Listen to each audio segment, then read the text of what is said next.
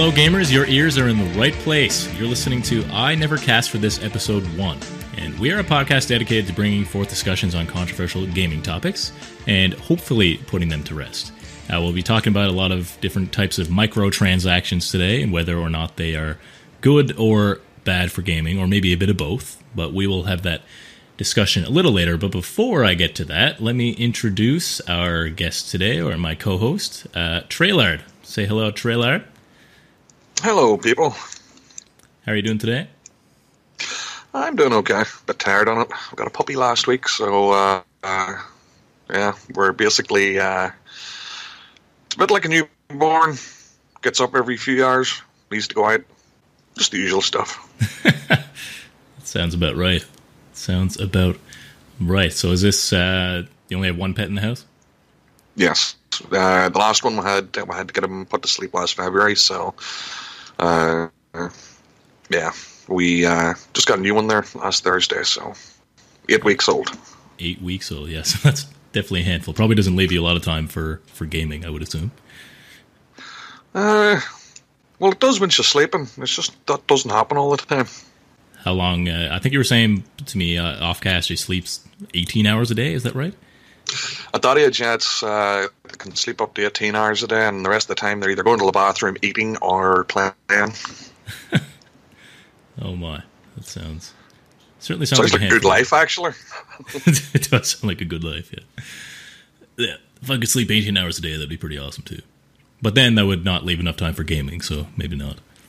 But yeah, let's without further ado, let's just get into the gaming news. And starting off, there's some news about, which doesn't really have anything to do with gaming per se, but MS Paint, Microsoft Paint.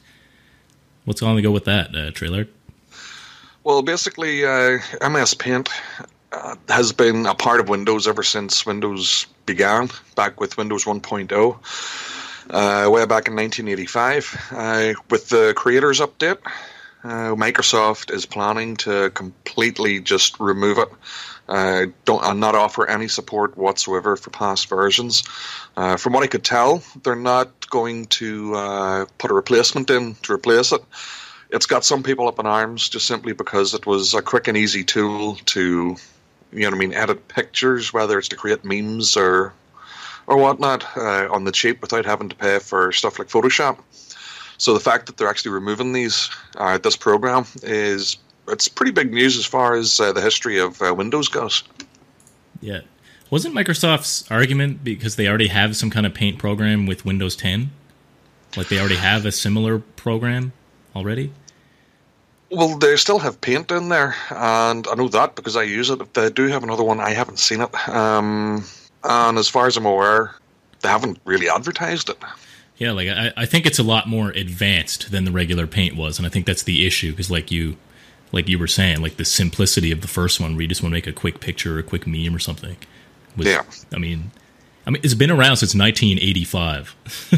That's a very long time, and I used it when I was a kid, and I'm sure you used it when you first started using computers in the 80s too. Oh, yeah. But yeah, so it's...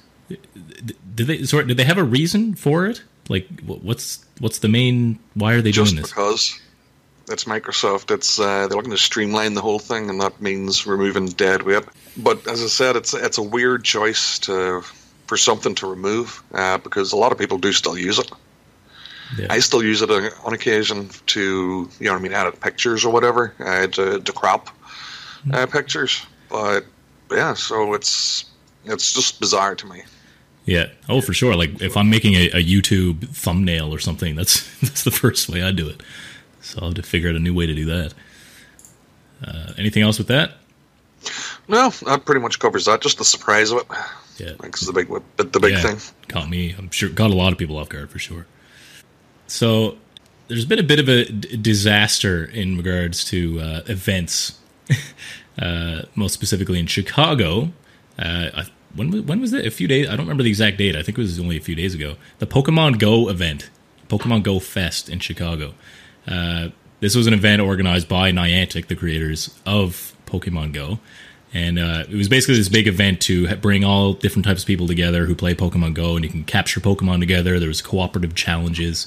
At the end, it was going to unlock a new legendary Pokemon. I think it was based on whichever team. It was Mystic or whatever the other two were called, Valor and Instinct, and I can't remember them all.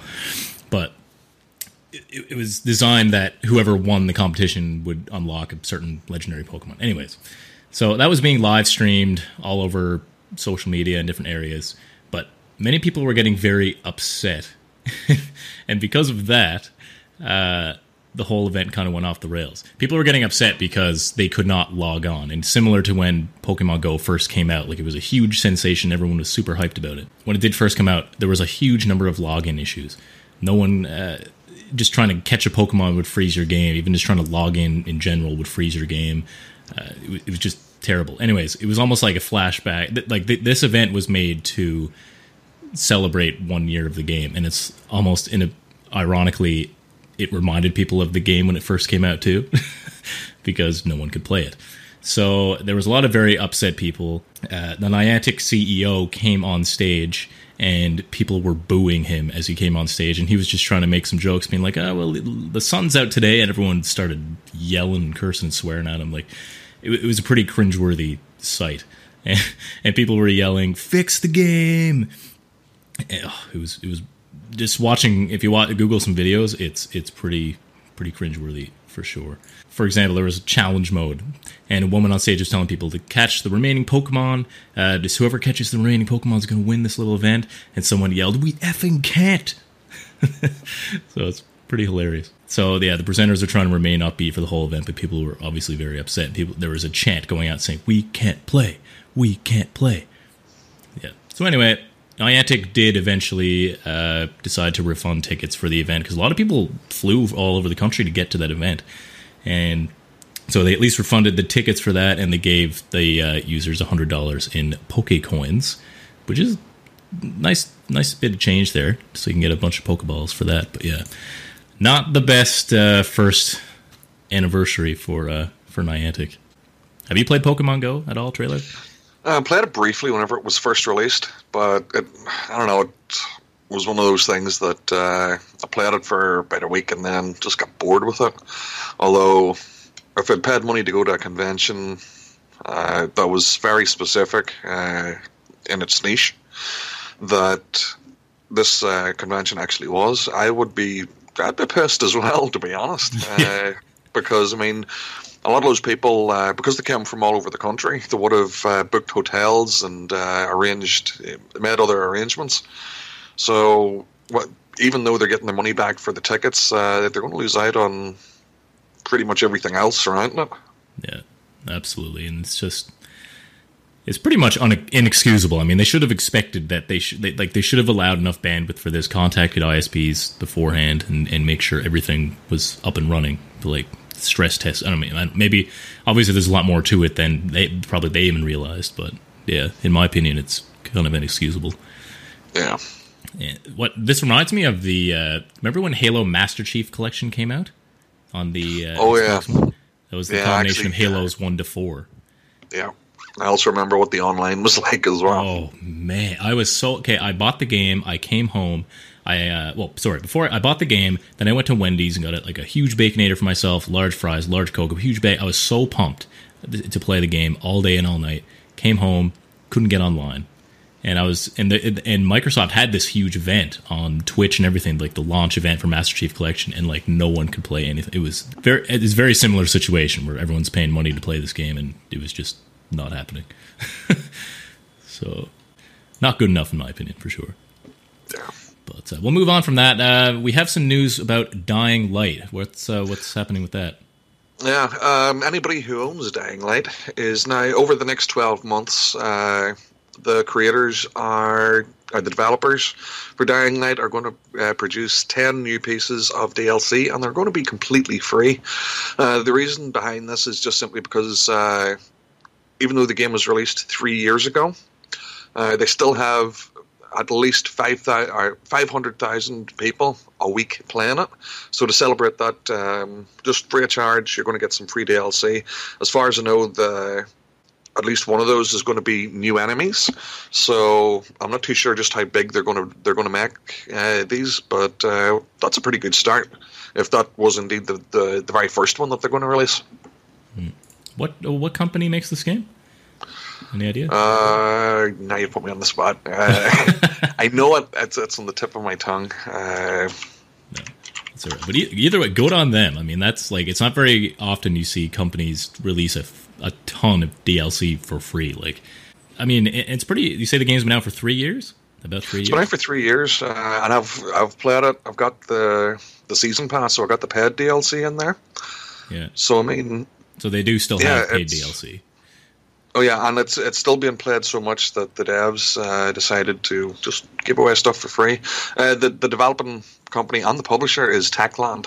Techland, okay. That's the one. I don't know if I haven't heard of anything else they've made. Are they an indie company? Indie studio? They've actually come out with a few things like Call of Juarez Gunslinger and the Call of Juarez series. They also did Dead Island. Oh, okay. I didn't realize that. I have said that Dying Light is the game that Dead Island should have been. Oh, okay. Yeah, I played a bit of Dead Island, and I wasn't that impressed with it. It's not a bad game. It's just it's clunky, I think is the best word for it. Could have used a bit more polish, yeah. Yeah.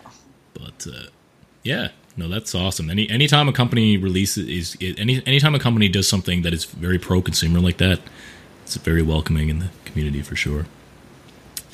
Anything else about Dying Light? No, that's pretty much it. Just that little tidbit about free stuff for people who already own the game. Yeah, cool. So if you see it for sale somewhere or on sale, you'll be able to get a bit of extra value out of it. Cool. For Microsoft fans, or specifically Xbox fans that are looking to purchase an Xbox One X, pre-orders are going to be opening fairly soon, according to Phil Spencer. He said the pre-orders will be opening in the near future, but they don't have a date specifically yet. I myself am likely going to be getting an Xbox One X. I need a new Xbox anyway. I'm a big Xbox fan. However, my Xbox no longer reads discs.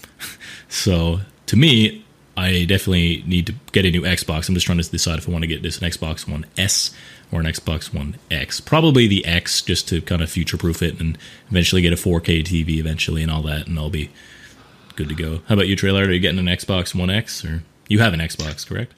Yeah, I've got an Xbox One.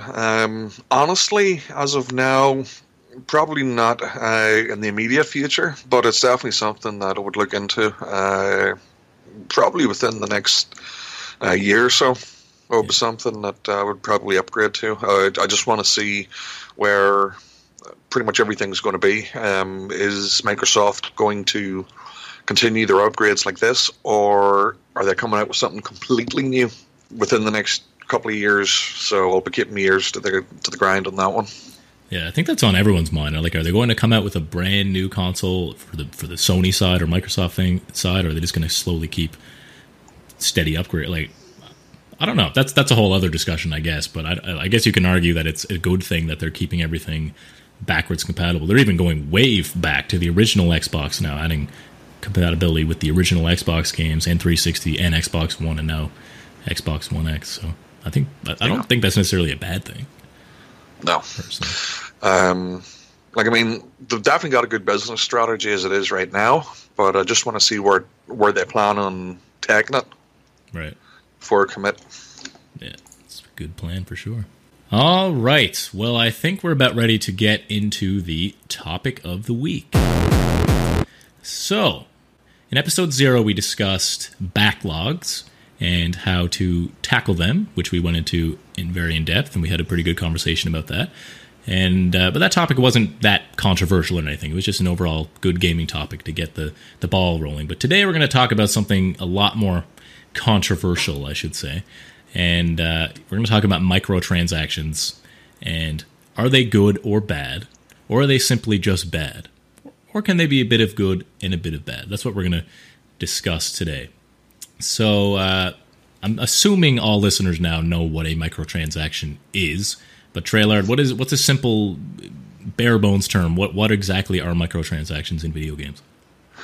Well, basically they're small chunks of the game that you can buy from within the game itself, whether it be for direct cash or with the game's own currency. And these can stretch from anywhere from plainly cosmetic to things that can severely alter the way the game is played. If it's a multiplayer game, it can potentially destroy whatever community that they have if these transactions aren't in place from the get-go, so people know ahead of time what to expect. Right. And yeah, I think that's kind of what we're going to be discussing today. Like, there are different kinds of microtransactions. Like, if you're spending money in a game and you're getting something, I don't know if it's good that if you can get something that will alter gameplay, or if it's better just to have something that can make you look cool. And yeah, so I guess we can talk about cosmetic ones first, just to get the ball rolling, I guess. So when we're talking about cosmetic microtransactions, think of a game like Overwatch, which has taken the world by storm. It's a huge game, and there's, 20 characters or something like that. I don't remember how many there are. But each of them has their own skins, and you can have your own different skins per character. And the way to get more skins is by opening loot boxes. And you get loot boxes by leveling up. So after every match, you get a certain amount of experience based on how well you did and if you won the match and all that kind of stuff. But after you get 20,000 experience points, you level up, get a loot box. And you're given skins or voice lines or spray paint that you can spray on walls and stuff like that. So it's all cool stuff, but none of this stuff actually alters the game.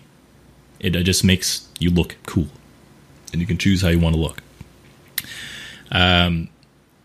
Do you think these are bad for gaming necessarily?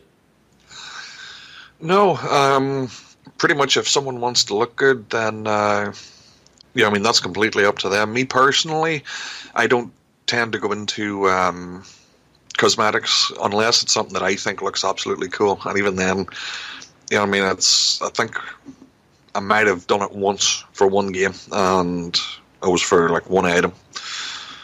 But inherently, it's not bad. Where it starts to get bad is if there's no other way to gain those items. Mm-hmm.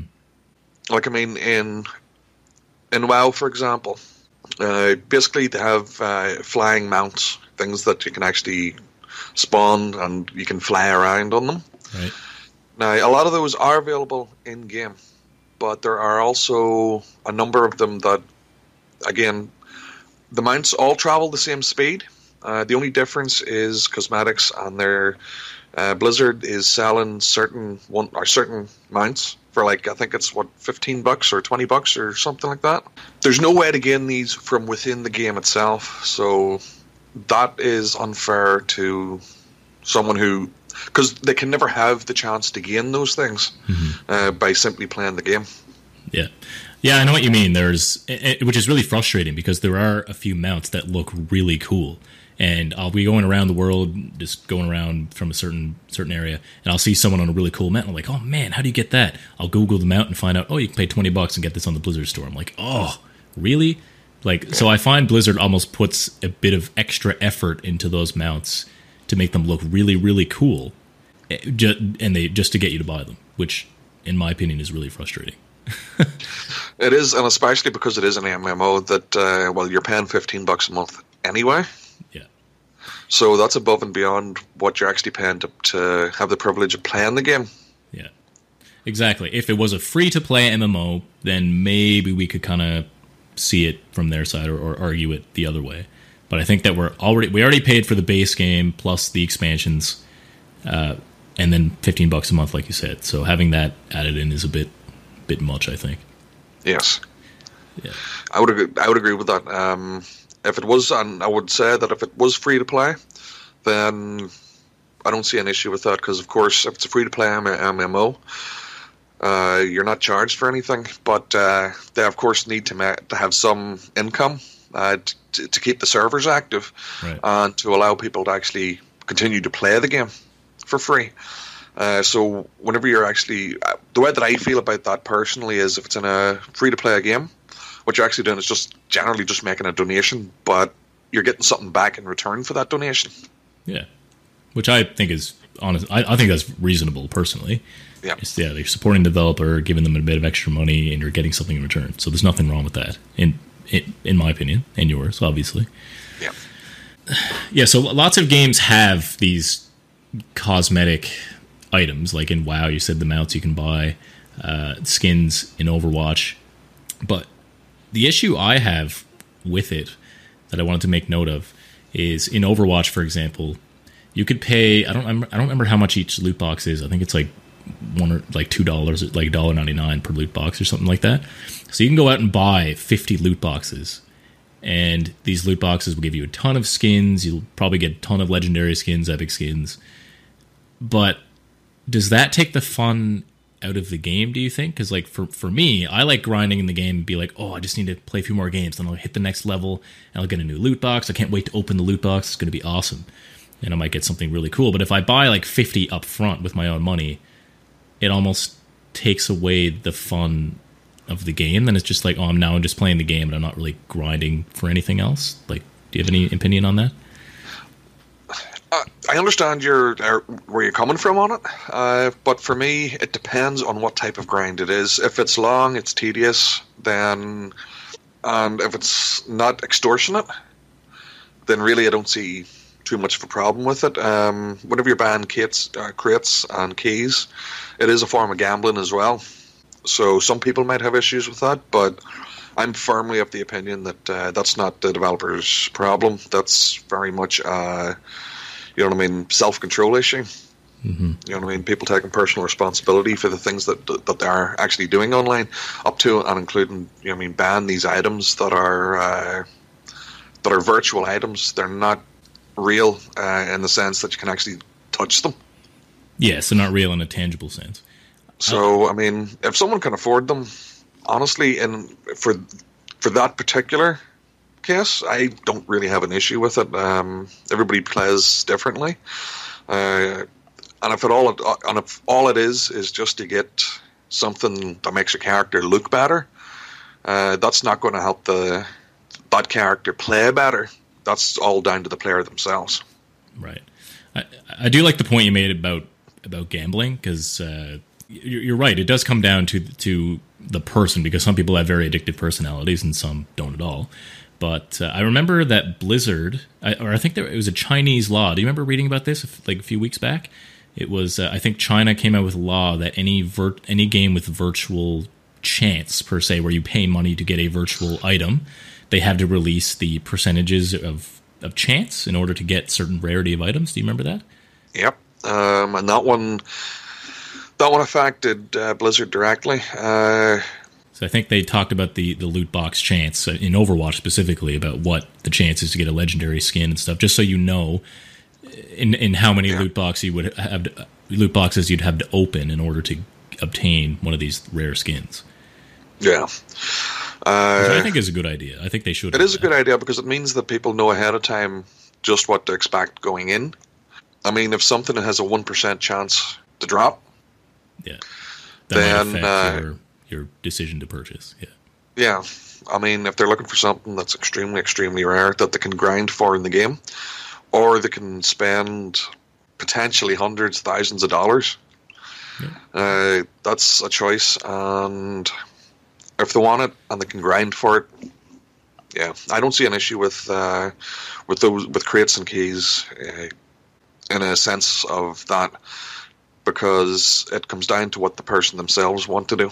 Yeah, that's a good point too. I was going to say that too, that I think for strictly just talking about cosmetic ones that we're talking about now, cosmetic crates and stuff and keys, like you were saying, I think it is okay, and it's not necessarily bad for gaming, as long as it doesn't affect gameplay and it's all up to the player themselves. Yeah, so we'll agree on that for sure. Yeah. There's some other types of microtransactions that do affect gameplay, as we both know very well.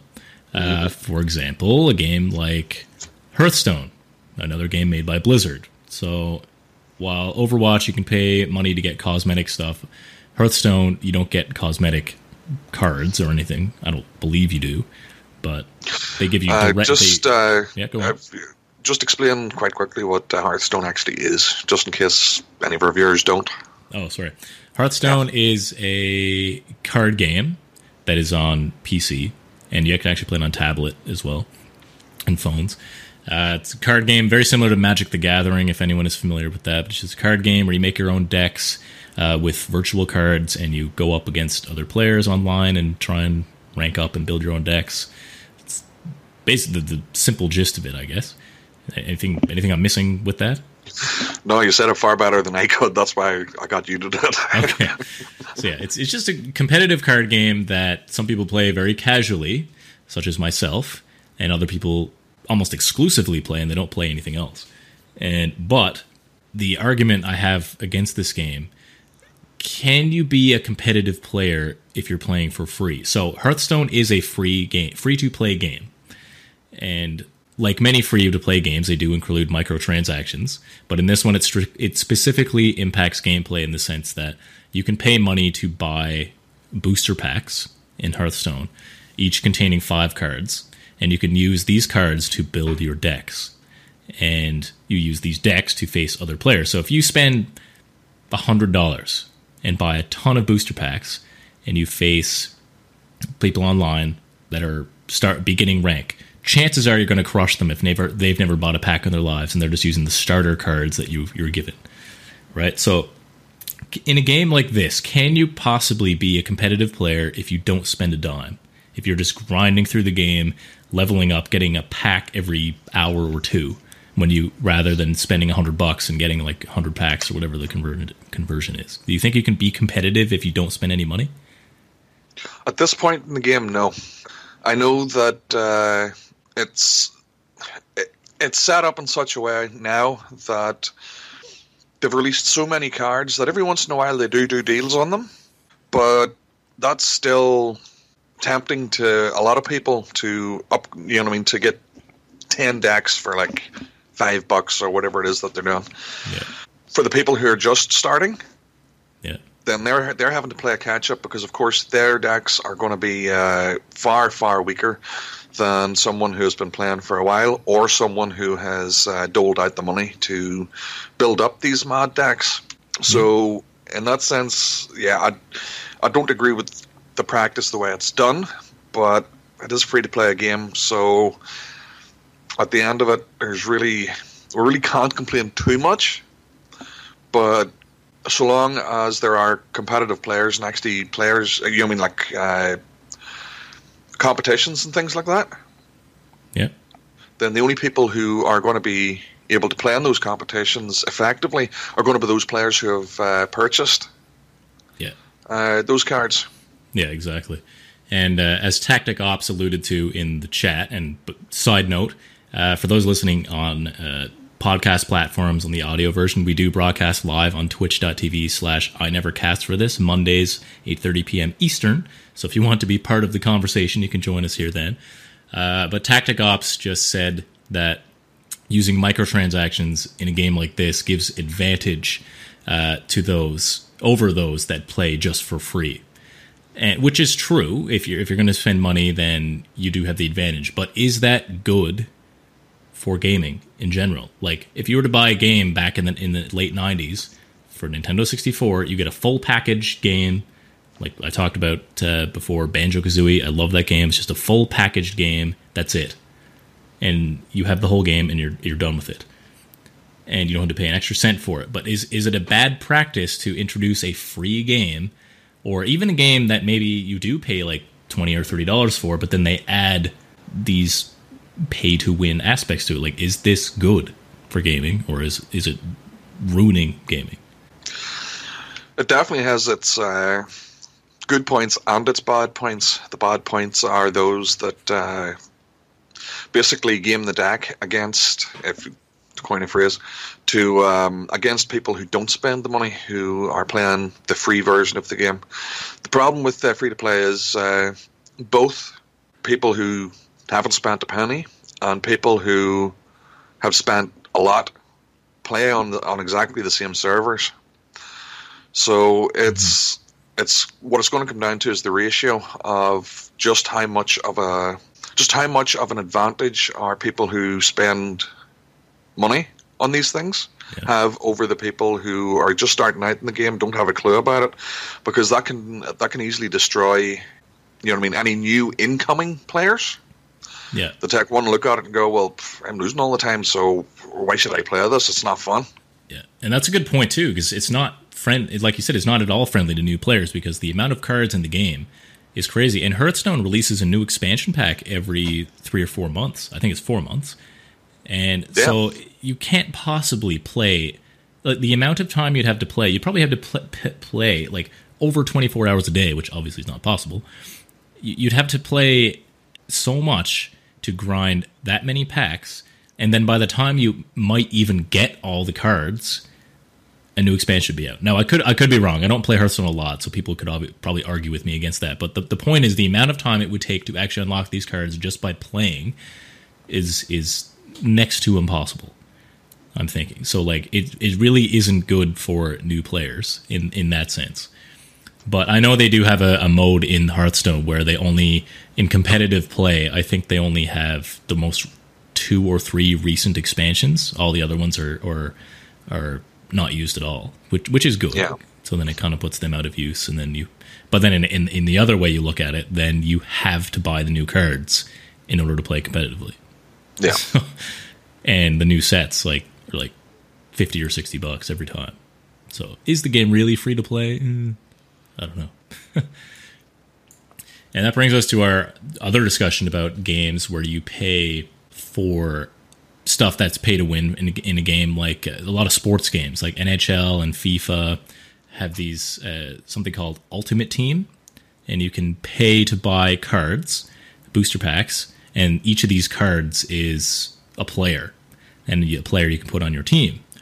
And you can pay tons and tons of money to get all the best players on your team. And if you have all the best players on your team, chances are, not guaranteed, because chances are you're going to be better than the person you're playing if they've never spent a cent. So that brings it more to the pay to win. But also the fact that FIFA 14 specifically is going to be shutting down soon.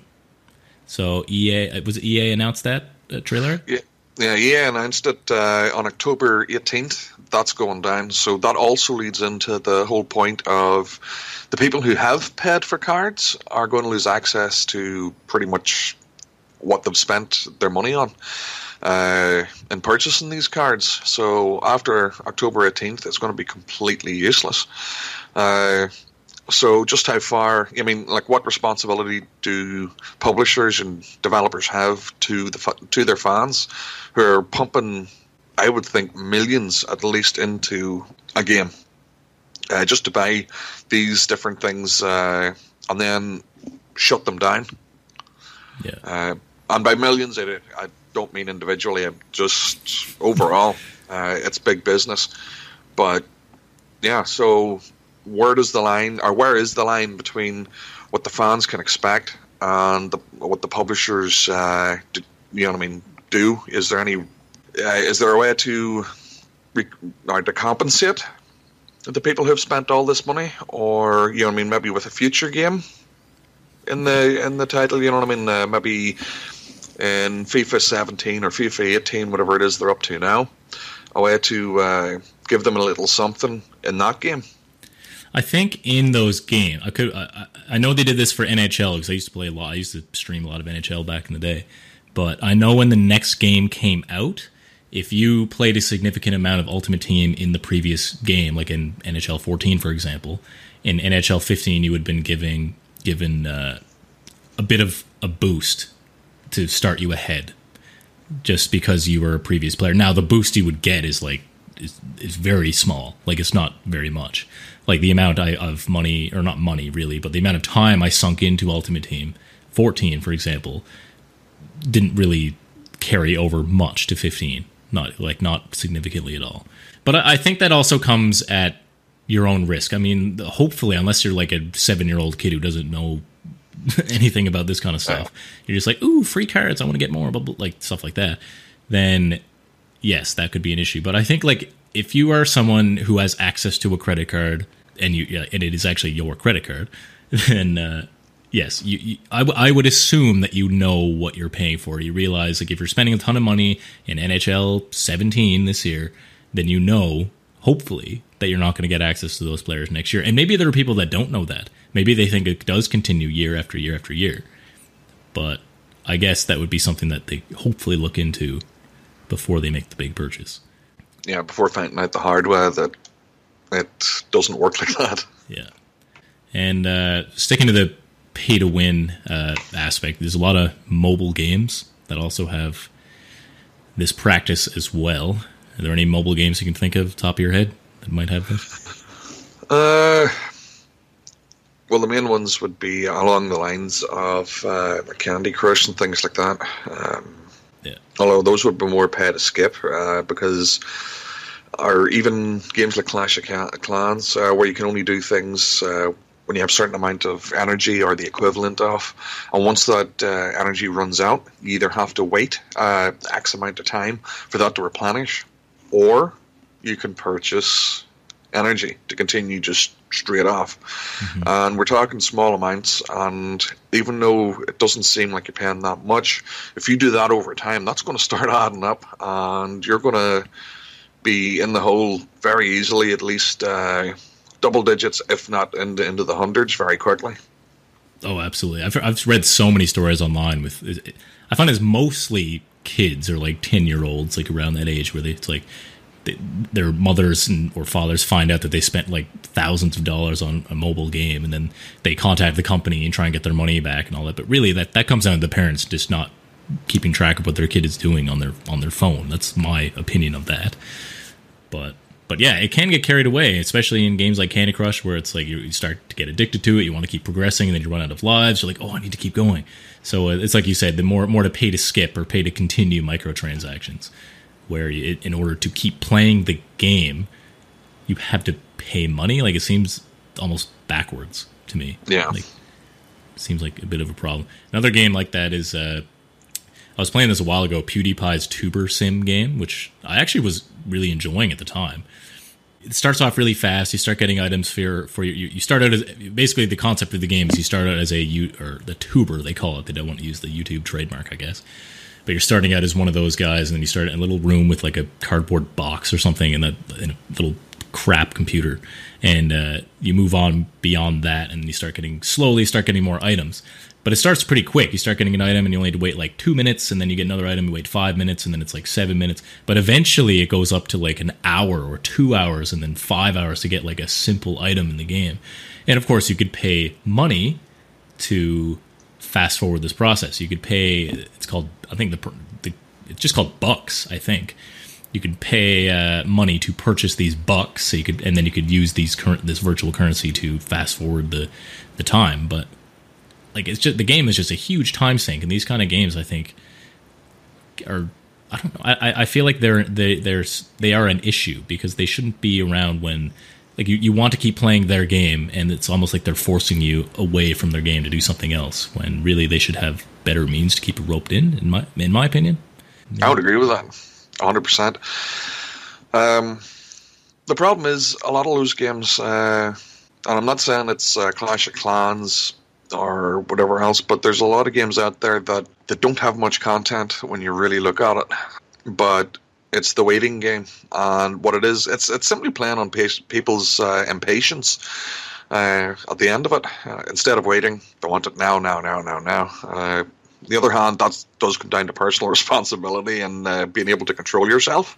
Control is a big thing. Games like that, I can play for a short time and then put down, because I just get bored with them. I don't fancy paying that much money to basically continue a game. If they had something that was an outright fee, either to buy the game outright and play it untethered, then I could definitely get behind that. Yeah, I don't know. Like, I think Tactic Ops made another good point there too. He's saying, like, if you're paying money just to speed things up a little bit, it might not necessarily be a bad thing. If you're just speeding things up and because you don't want to wait maybe extended period of time, but it doesn't really give you an advantage over anyone else in a competitive style game, then it might not be a terrible thing. But at the same time, like, I still think that if you're trying to play a game, then you literally have to sit there for half an hour to do something. That's not, to me, that's not even playing a game. That's just literally just twiddling your thumbs so you can come back to it. But maybe the idea behind it too is that when you leave for half an hour, you still have the game on your mind and you can't wait for that half hour to tick away so you can come back to the game. Maybe that's the addictive part of it that gets built into our minds or something. I don't know. We also have another type of game that I have on my phone just because, and they're called idle games. The whole idea is it's something that just runs in the background of the phone and does stuff. You buy upgrades and things like that. You can prestige your progress so that you get a bonus for the next. You start from scratch, but you get like a 2%, 4%, 6% bonus on your earning power from before. Right. So that's something that you can come back to. Now, those games do also have usually in-game currencies, whether it's gems or gold bars or whatever it is they're using. But you don't need to use them to actually advance in those games. For the most part. There are some, however, that after a while, it, for all intents and purposes, creates a paywall, which is counterproductive as far as I'm concerned, because they're not offering a way to actually buy the game outright, but they're basically saying, okay, well, you can grind this, but it's going to take you 2-3 weeks to continue. Right. Or you can buy this for $15, and you know what I mean. You can continue right away until the next paywall. That's not a good thing. No, it doesn't really sound like it, especially when you're locked out for that long. What game did you say that was called? Like idle games or clicker games, I suppose is. That's the genre. I didn't know if you had a specific name for it. Oh no! They're just different things like Adventure Tycoon or Adventure Tycoon. I think is the name of the big one that I had on my phone for a long time. Just recently removed it just to make room for new stuff. Yeah. But again, it's just something you can come back to.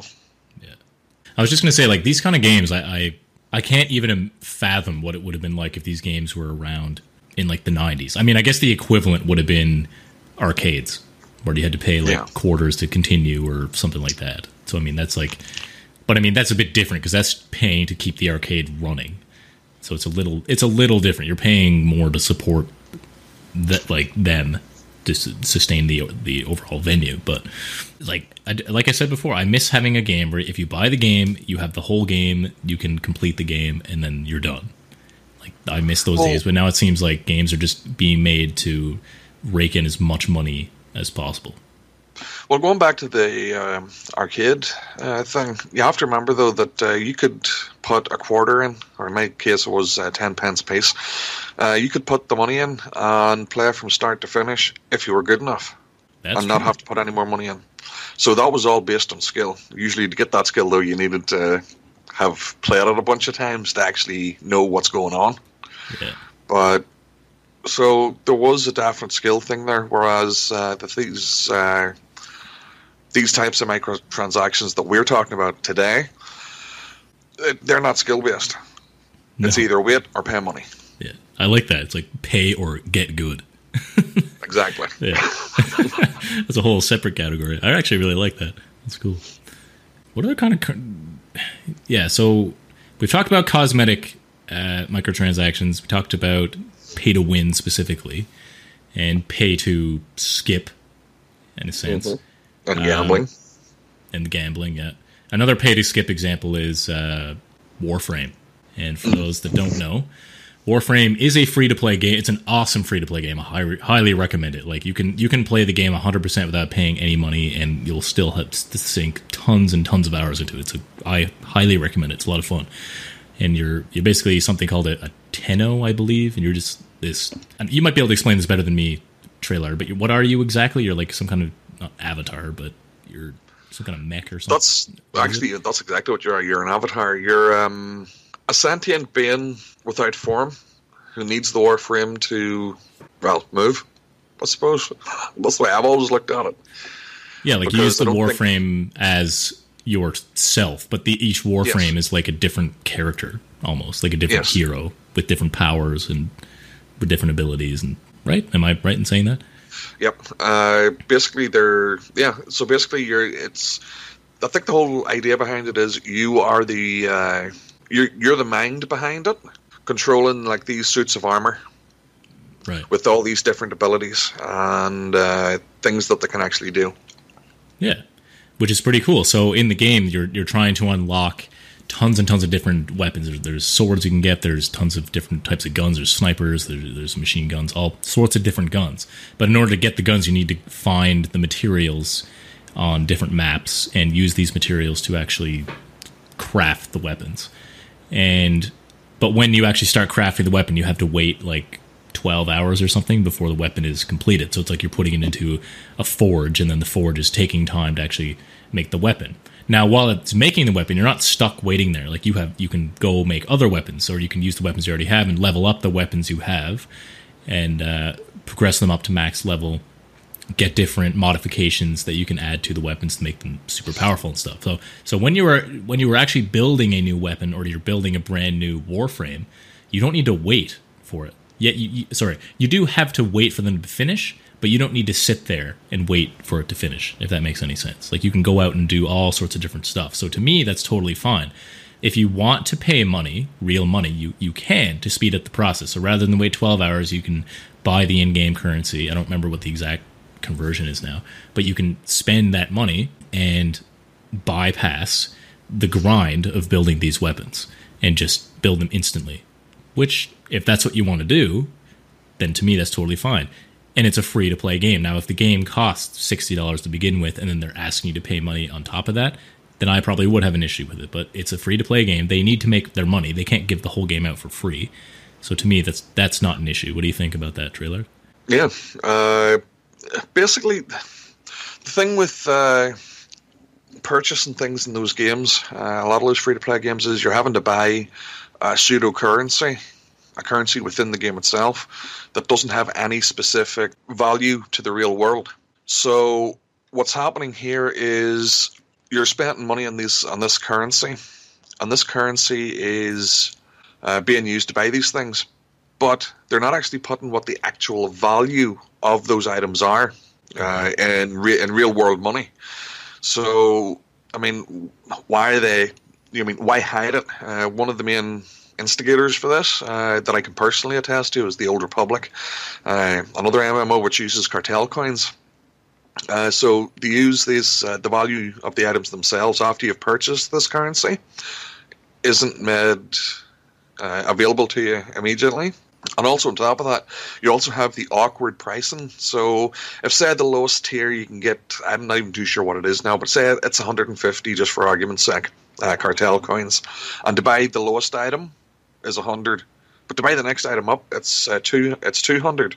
So if you buy the 100 coin item, you're still left with 50 coins. But you can't spend it on anything just specifically because you don't have enough. So you either need to pay more to get the next tier of things up, or just let it just sit there and rot. Yeah. So it's almost enticing you to just spend a little bit more so that you can top that up. Yeah. So you're saying in the game when it doesn't tell you how much it costs for this currency? In real world money. So, okay, so if you're playing the Old Republic and you want to buy these coins... Mm-hmm. How does it work? Okay, X amount of coins for X amount of real-world money. Now, you can have a rough estimate, but you're still not 100% sure of just what the intrinsic value of it is, because you're paying for it with this pseudo-currency. Oh, okay, I gotcha. I thought you were saying that you buy it, but it's not telling you how much real money you're spending on it. Oh, no, sorry. So $1,000 is gone from your bank account. No, I was referring to after the fact that you've actually made the purchase of the coin. Right. It's just you don't know how much with that coin. Yes. So you're not sure how much 150 of those coins are actually worth in the game world, essentially. Yes. Right. Okay. I got you now. Yeah, but for sure, and like you don't know if you're spending $10 on that many coins. Like, really, are you getting anything of worthy value for that? Right. So, but I guess it'd be a good idea to look on the store and figure out what you can buy before you buy these coins. It's probably a smart thing to do. Yeah. It's, I mean, it's, for me, that's bad business. If it was up to me, there wouldn't be all these pseudo-currencies. It would be real-world money. Okay, so you're paying this to get this, and that's it. There's no extra step of having to use what you bought to buy something else. Yeah, exactly. So, yeah, there's also, is there anything else you want to say about Old Republic specifically? No. And I was just using those as an example. I'm sure there's a lot more games out there that, in fact, there are a lot more games out there that do the same thing. Right. But there's also the, we were talking about this off stream as well, the pay to enhance system.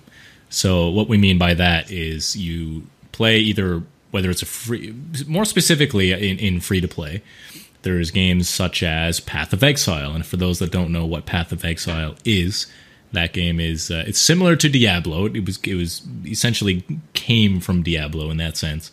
But it's a free-to-play version of it, and it's more, instead of like Diablo 3, for those that are familiar, it's more similar to Diablo 2. It goes back to the roots, where it actually has a bunch of skill trees, and Trailer, you know much more about this game than I do. I've only played it a little bit. Yeah, the big thing about Path of Exile is, for the most part, most of the things that you can buy on it are purely cosmetic. So it's up to you whether or not to buy it. The only purchase that I ever made with Path of Exile was specifically extra inventory space. It's more quality of life. You don't need it, but It's there just in case, you know what I mean, you want to carry more stuff around with you. And that's, for me, it was worth it. And plus, they had a sale on that weekend, and that's why I took advantage of it, because I did enjoy playing Path of Exile. It's totally free. And up to and including on August 4th, they're releasing another 6 acts on top of the 4 acts that are out now. So, I mean, you're definitely getting value there for, you know, I mean, if you don't spend a penny, you're getting an awesome gaming experience as far as storyline, and as long as you don't mind graphics that are better looking than Diablo 2, but some people would argue not as good as Diablo 3. I would argue the opposite, just simply because it's not a cartoony looking game. Right. But yeah, for sure, if there's a free to play game and the game itself is solid, you can play the game start to finish without paying a cent, and the game is just a solid package, right? And you can play through it, then I have no problem paying a bit of money into the game to support the developer. So like you said, just buying a couple extra stash slots so you can hold a bit more gear, or get an extra few bags or something like that in a game of similar value. Just get something that enhances your game. That's why we were saying pay to enhance. Just getting something that makes the game a little bit better for yourself, but is certainly not necessary. And I think that's great for a game that is free to play, in my opinion. Now, if you're doing the same thing, but if Path of Exile originally cost $60 and they had this, how would you feel about that? I would probably be a bit more apprehensive with spending the money for those slots, the inventory slots. And I would feel probably repelled in purchasing any of the cosmetic slots. As it is now, the cosmetic stuff, you know what I mean, it's something I can, you know what I mean, I can basically live without. That's me personally. If they had something really cool, I might look into just seeing how much it was and picking it up. But having to pay beforehand and then paying for things that should be in the game as it is, that's where I draw the line. Yeah, exactly. In a game like World of Warcraft, which we talk about a lot on the show because we both have a deep history in that game, but like in World of Warcraft, I really like it because you pay the $15 a month and you have to earn everything you get. Except, like we were talking about before, the mounts you could pay $20 for and stuff like that. But that's purely cosmetic. As far as I know, there's nothing in World of Warcraft that you can pay real money for to enhance your game at all. Like, everything you get, you earn. Am I wrong? Am I right in saying that? Not quite. What do you call them? The WoW coins or Blizzard coins? I can't remember. The WoW tokens? Tokens that you can use to get, or to buy for real money, put up in the auction house and get in-game gold. That's back for it. Yep, I stand corrected. You were completely right about that. I know that because I did that once. Yeah. Which isn't necessarily a terrible thing, because you can buy the WoW token and almost make money off that in the game, and by making money, if you made a lot of extra money with that, like kind of the rich get richer philosophy, you can actually pay gold to never pay a subscription fee in the game, which is actually pretty cool. Because that's the other thing the token can be used for is 30 days of game time. Yeah. So it goes both ways. You can spend gold to buy a WoW token and then play for free, or you can pay real money to get one of these WoW tokens and sell it for in-game gold. So yeah. So for the most part in World of Warcraft, if you're trying to get better in the game, get better gear, you have to actually play the game. Now there is some loot you can buy on the auction house, and then yes, if you paid real money to get all that gold, then you can buy a bunch of bind on equip gear and make yourself better, which I didn't really think about until now, and now I'm kind of angry. But no, for the most part, to be the best in the game, no, you can't pay real money to clear high-end raids and all that kind of stuff. No. But yeah, for the most part, a game like that is you actually have to grind through it and play it, which I like a lot. But if World of Warcraft was a free-to-play game, then maybe it'd be a little different. Maybe you could pay a little bit of money to get some extra stash slots or bags or something like that. Yeah. So we've discussed cosmetic and pay-to-win, the pseudo-currencies like in the Old Republic and almost similar to WoW tokens in a way. Free-to-play MMOs. Did we talk about that much? I don't think. Is there anything we can say about that? I'm not sure. We can talk about the account buffs that you can get for technically not subscribing, but you know what I mean? Right, you're paying yes. the same as a monthly subscription. A good example for that is a game I'm actually playing right now, and it's Secret World Legends. It's basically it's the Secret World, but it's a slightly different version of it. And what they did was they changed the combat system and upgraded the graphics. I just touched up the graphics a bit. They have a thing that it's completely free to play. You don't have to spend a penny. But if you spend $15 a month, which is pretty much the average these days for a monthly fee in most MMOs anyway, paid or not, you get certain buffs, like for example a 30% XP buff, or the fast travel system that's in the Secret World Legends. It can cost you in-game currency, or if you pay this, it's called a patron status. You can actually use this fast travel for free. Another thing is there's daily login bonuses, so you get things if you log in every day. But if you pay the monthly fee, the $15, every day you get a cash key. Yeah. To open up in-game crates.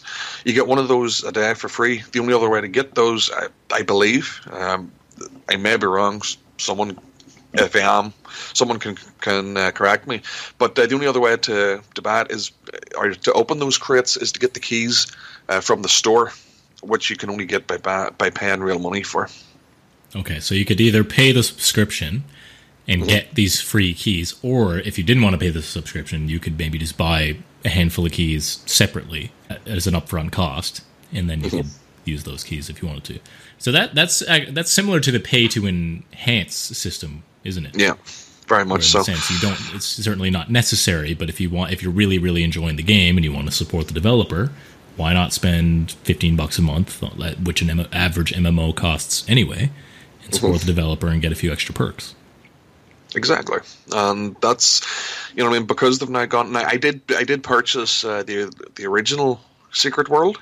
I got it in a Steam sale or whatever. It was now because they've made all the DLC free as well. It's a completely free to play model. So all the DLC that they've released and all future DLC is going to be free. So for that, yeah, I can justify spending the monthly fee on it. Yeah. Anytime the companies are pro-consumer, I mean, that's rare these days, but it's great. And it's certainly something that needs to be a more common trend, I think. So, I don't know if we have a verdict today or not, but what do you think? Like, would it be best if microtransactions were eradicated from gaming entirely and we just get full packaged games every time? Or do you think the free-to-pay model fits, and it's fine to have a few microtransactions, or what do you have an opinion? Or an overall opinion, I should say? Well, you know me, I'm definitely pro-capitalist. So, so for the most part, I would agree with it. For me, if a game was pay to win, and it was to the degree that you were getting items that were head and shoulders above anything that you could gain in the game legitimately by playing it, then I just simply wouldn't play it, and it would definitely wouldn't stay on my radar. Would you say a game like Hearthstone is in that category? Somewhat, yes. Just because it's the grind that you need to go through to get those to get the things that you need for those cards. It can be a hard slog. It can be not a hard slog, but it can be a long slog. I mean, it comes down to how much people value their time. Yeah, exactly. So, I mean, I'm not going to play a game where if I have to spend, 100 hours just to get up to the next level, then that's not worth my time personally. I'm not saying that's the same for everybody. It definitely has its place. Yeah, and everyone everyone values their time differently. Some people love grinding over and over and over, playing the same game, and that's what they want to do. Whereas other people like yourself and myself like to play a variety of different games. So spending that much time on one game just isn't realistic. But on the other hand, you have things like cosmetics and things like that. And honestly, I don't have too much of a problem with that. If the issue is there, then basically, like if the item's there and somebody wants it and they want to look good, go for it, knock yourself out. I don't have to do it. And, nobody's making them do it. So it definitely, microtransactions as a whole, I think, has a place. It's just, and I think that if it's too overbearing for whatever specific game it's being implemented in, then over time the fans are just gonna, it's going to become stagnant, and we're going to become a moot point when the game shuts down. Yeah, I can see that too, where people just start getting really upset that they have to keep paying all this money just to stay relevant in the game. And like you said too, it comes to new players. If new players come into a game and they find that they start playing and they're having fun, but then they realize that everyone else is light years ahead of them because they've spent thousands of dollars on the game, like that's not at all enticing for a new player unless they're wealthy to begin with, which that could be the case. But even then, it certainly is not friendly to new players. No. So, but yeah, I think my general view on it is it definitely has its place. It's how it's implemented that can cause issues, especially for the gaming industry as a whole. Yeah, and I would agree with that. I like the way you put that. They do have their place. There are places that I think they do work, and the way where they work, I would say a game like Overwatch. Or a game, or even MOBAs. We didn't really talk much about MOBAs today, but like League of Legends or Heroes of the Storm or Dota 2, like those kind of games just have purely cosmetic bonuses where you can just have a cool skin or a cool weapon or something like that, but it doesn't change how you play, it's just how you look. So I think if someone wants to pay, and those games are free, besides Overwatch, those MOBAs are free to play. So if you want to spend a couple dollars to support the developer and just make yourself look cool, why stop anyone from doing that? Like, to me, that's 100% totally fine. I think that's a great thing to do. For me personally, in games with loot crates, such as Overwatch, to me it almost takes a bit of fun out of the game because I like I'm level 80 now or something like that. So every level you open a loot box. So I've had, 80 loot boxes, I guess, now. But if I had bought 80 loot boxes up front, that would have taken a lot of fun away from me, and maybe I only would have played till level 20. Now, the gameplay is awesome. Like, I love the gameplay. I know you disagree with me on that. I know you're not a huge fan of it, Trailard, but for me, I like the game of Overwatch. And the game itself has longevity outside of the loot crates. But I think having the loot crates adds a little bit of an extra boost to wanting to continue, and almost like the addictive part of it. To me, so I wouldn't. I have yet to buy a loot box, and the game was $40 to begin with. So, I mean, I already spent the money on that. I don't need to spend any more beyond that, in my opinion. So, I wouldn't want to take away the fun. So, I wouldn't buy any skins in that sense. But overall, yes, I think I think they do definitely have their place. I do not like pay to win games, and like I've tried getting into Hearthstone several times, but I just can't because I start playing people and they throw legendary after legendary at me, and I can't compete. It's impossible to compete because I have little 1/1 crap chickens that don't do anything. Like it's pretty crazy. But yeah, I think they do have their place, like you said. But overall, they need to be implemented properly. I think that's enough about that specifically. Yep. So, what can we spend our money on this week? For those that are avoiding spending money on microtransactions, what full, wonderful games can we buy? Well, these are games that I can personally attest to that I've actually played and enjoyed. Aren't too expensive. Free Space 2 over in GOG.com is now $5.39. Free Space 2 is basically a space sim where it's space combat. I believe there's, if I remember right, that one has trading in it as well. I suppose you could call it Elite Light, if you must. But it is highly enjoyable, and it does work with a HOTAS. That's a thruster and joystick. So if you got one of those for $5.39, you're good to go. Another game, this one's on Humble Bundle. They've got a deal on Super Hot for $14.99. Super Hot is a strange game.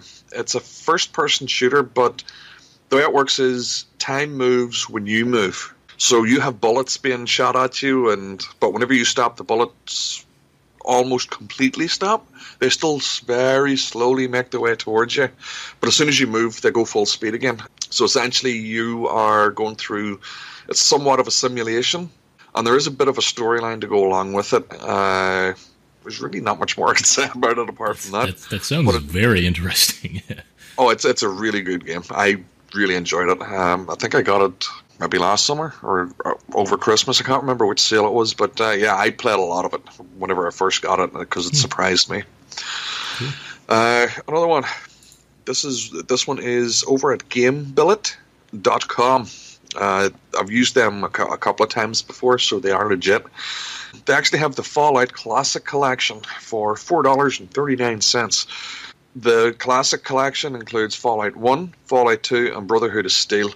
Now, Fallout 1 and 2, those are dead-on classics. As long as you can get over the some would call primitive graphics. The storyline is excellent and is good for anybody who's never played them, but maybe has played Fallout 3 or Fallout 4 or New Vegas. Sort of similar vein in the storytelling. Brotherhood of Steel, very mixed bags. Some people like it, like me. I have no problem with it. Other people just despise it because it's a completely different game from Fallout 1 and 2. It's actually more turn-based strategy than anything else. There is a bit of a story to it, but it is more on the strategy side of things. And finally, another one that I have here is from DLGamer.com, and for $12.89 you can pick up Doom. That is the Doom that was released there, was it last year? Or the year before? It's not the original Doom from way back in the 90s. But for that price, reboot, yeah. It's the reboot, and essentially it's definitely, I would definitely recommend it.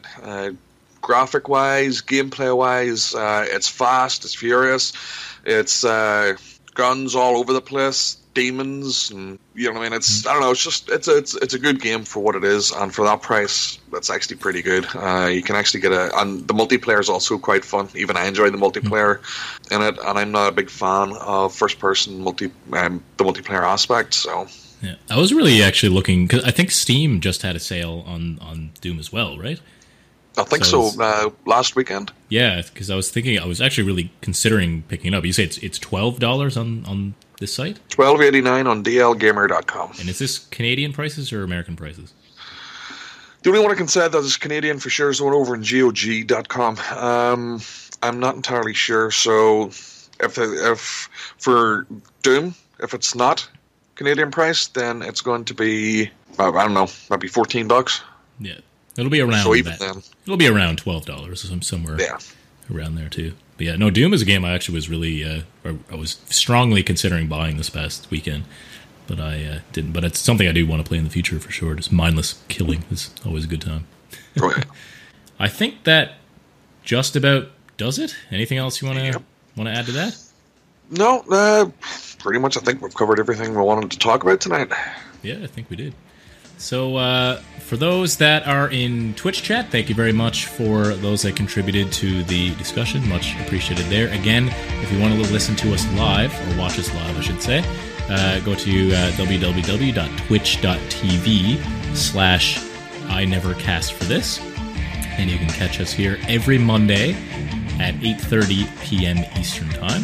And we usually try to start... Actually, we were dead on today. I think we were started at 8:31 p.m. Eastern Time, something like that. Yeah. So we were pretty good. We are also on major podcast platforms. Currently, we are on iTunes. We are on Google Play. We are on Stitcher, and we are also on Castbox. We're looking to get to branch out to a few more platforms, but the major ones are there, so you can find us there as well. Beyond that, we usually upload the audio podcast either by Tuesday, or if I don't have time for Tuesday, then certainly by Wednesdays. But yes, like I said, the live portion will always be on Monday evenings. Beyond that, you can check us on the social media. We have Facebook, we have Twitter, we have this VOD will be uploaded to YouTube if you want to check us out there. Where else are we located? All over the place. We're on the internets around the world. So just search I Never Cast for this, and hopefully you'll find us here somewhere. As for myself, I'm Kelthar. Thank you so much for listening today, and Trailard, thank you so much for being on the show once again. Welcome. All right, and we will see you all next week. Have a fantastic week, everybody.